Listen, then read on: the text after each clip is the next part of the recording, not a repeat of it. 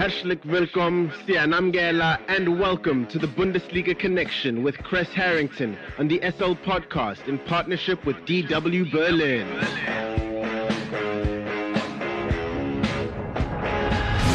It's time for the latest from Germany's domestic football league, the Bundesliga, and more. For that, we are joined by Chris Harrington from our partner station Deutsche Welle in Berlin.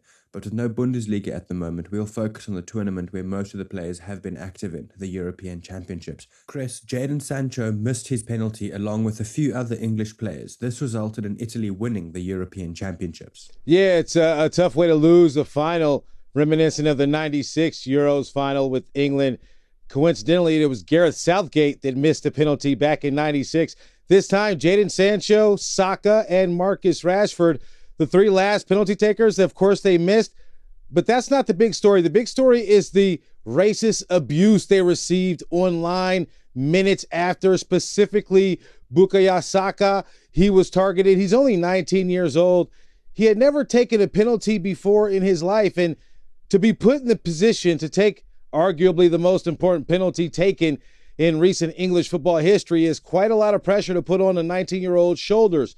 You know, and given the fact he was taken out the game, you know, and then you look at Jadon Sancho as well. Jadon Sancho really wasn't a favorite of Gareth Southgate, you know, and not really known, not really a key figure. He did have that one start, but, you know, the reality is the ugly face of racism hasn't gone anywhere. And that just goes to show that it does still exist.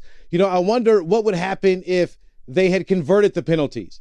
Does that mean that, you know, every time you see a black person in England or whatever, you go up and embrace them and give them a hug and kiss? I'm not really sure, you know, but what we did see is just, you know, it should be condemned on every front. The FA, the Football Association in England, of course, condemned the actions. They were appalled about it, saying that the disgusting behavior is not welcome following the team. You know, Boris Johnson, the prime minister, chimed in, you know, calling the English players heroes. You know, and they should deserve to be treated as such, you know, and I do agree with that, you know, but the reality is the police are looking into the matter, you know, as well to follow up, you know, on those that dished out that abuse, you know, and also people are asking the social media platforms to do more. You know, I recently did a documentary talking about the existence of racism in football, of how you're the GOAT, you're blamed, or how you're the hero, you know, and it tends to be amplified if you are a player of color. You know, people believe it doesn't exist. Well, this is a definite symbol that it does exist. And it's just sad to see, you know, such young men deal with that kind of pressure. Look at Jadon Sancho. He hasn't even suited up for Manchester United yet, and he has to deal with that on the way in before he gets active. You know, I mean, this requires the players to have quite the mental fortitude. They are young men. We can never forget that. You know, and it's sad that they didn't really, it didn't end the way they wanted it to, but just to be put in that position, you have to question Gareth Southgate's judgment.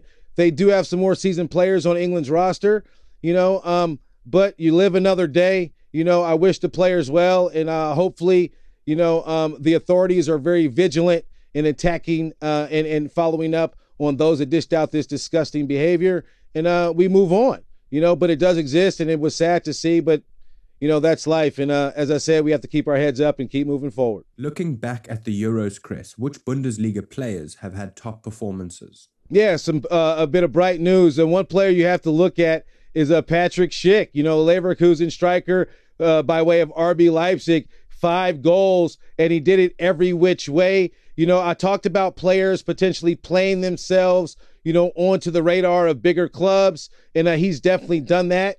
You know, you can look and see what the Czech Republic accomplished, you know, in this tournament, you know, and then typically you don't see players score goals so often. And he only scored 1 from the penalty mark.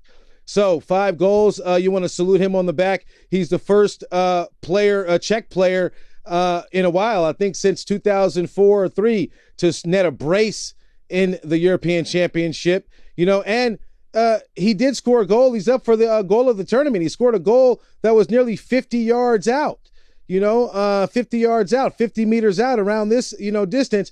A goal hasn't been scored that far since 1980, you know, so this player is definitely the highlight player. You can also look at Dortmund's Jude Bellingham, you know, becoming the youngest player at the time when he did feature to feature in that tournament. He is still a teenager, so those two players really caught my attention, but specifically Schick for what he did in front of goal. We've talked all about Sancho's move to Manchester United. Well, Borussia Dortmund's Erling Haaland has just been linked to a move to the EPL as well. How likely is that this summer? Well, you want to believe money has potential to move mountains because Thomas Tuchel, Chelsea's manager, they're coming off the Champions League victory.